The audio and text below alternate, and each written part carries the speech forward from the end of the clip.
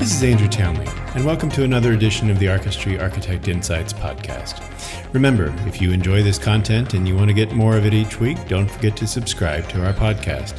And if you want to get a daily dose of these kinds of insights delivered directly to your inbox each and every day, make sure you're signed up for my daily emails at archistry.com/insights.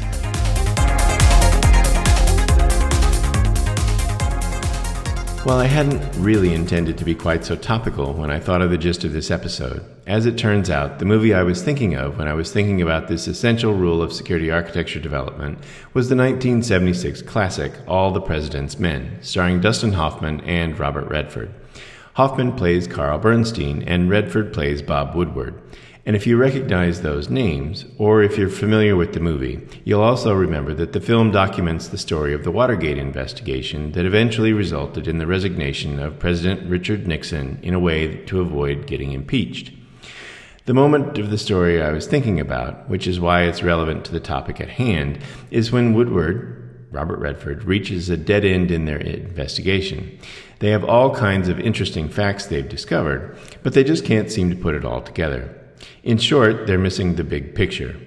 Of course, this is also one of the biggest sins we can possibly commit when it comes to security architecture as well. Admittedly, you're possibly too young to remember the movie itself. In fairness, I was 5 when it came out. However, since I later became a fan of both Hoffman and Redford, not to mention an avid student of history and politics, it eventually made it into my viewing list. Let's just say it didn't win 4 Oscars by accident. Back to the point. Woodward is stuck, frustrated, and knows there's more to the story than they have. However, they just don't know where to turn. Nobody's talking, and there's more than a few pieces that just don't add up, as they say in the gumshoe genre. So, Woodford manages to set up a meeting with one of their sources, aka Deep Throat. But not that one. Get your mind out of the gutter. We're talking about security architecture here, not skin flicks. This is the one that 31 years after Nixon's resignation turned out to be the Associate Director of the FBI, Mark Felt. Unfortunately, he ended up with dementia by then, a fate most of us flailing around with architecture madness can hopefully avoid ourselves. In the meeting, after being somewhat vague and pulling a variation of show me yours and I'll show you mine, where he would only give vague suggestions as to where to look, but promised he'd do his best to keep the reporters on track with their investigations, which might just sound like 1 or 2 stakeholder interviews you've been through yourself. In a very dimly lit scene in an underground car park, Woodward finally shares this gem. Supposedly, he's got a lawyer with $25,000 in a brown paper bag. And then, Deep Throat interrupts with today's lesson. Follow the money.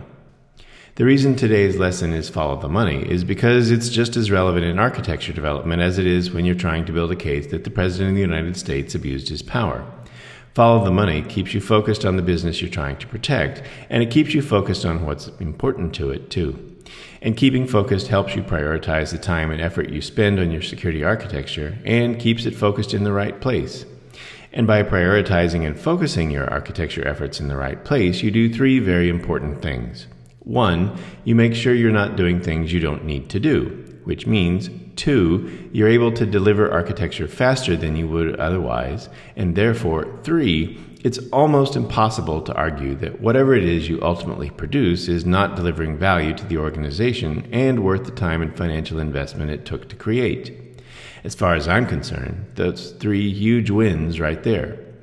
The question is, how do you do it? I mean, really, how do you follow the money in practice when you're not really a business person and you're much more comfortable with firewalls and exploits than you are following a financial trail? There's really only one way to do this. You have to have a solid understanding of the business. Now, I know this isn't something typically associated with a technology-centric view of security or security architecture. That doesn't mean it isn't required. It just means you might have to step outside your comfort zone to do it.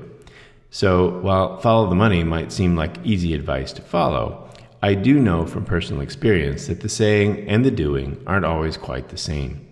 Can you say you're ready to follow the money and translate that direction into actionable security architecture right now? If you can, then good for you. But if you can't, then maybe it's time to get some help.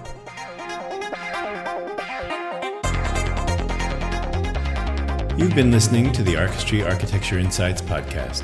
If you've enjoyed this content, make sure you've subscribed so you don't miss a single episode. And if you want more like it delivered straight to your inbox each and every day, sign up to get my daily emails at archistry.com/insights today.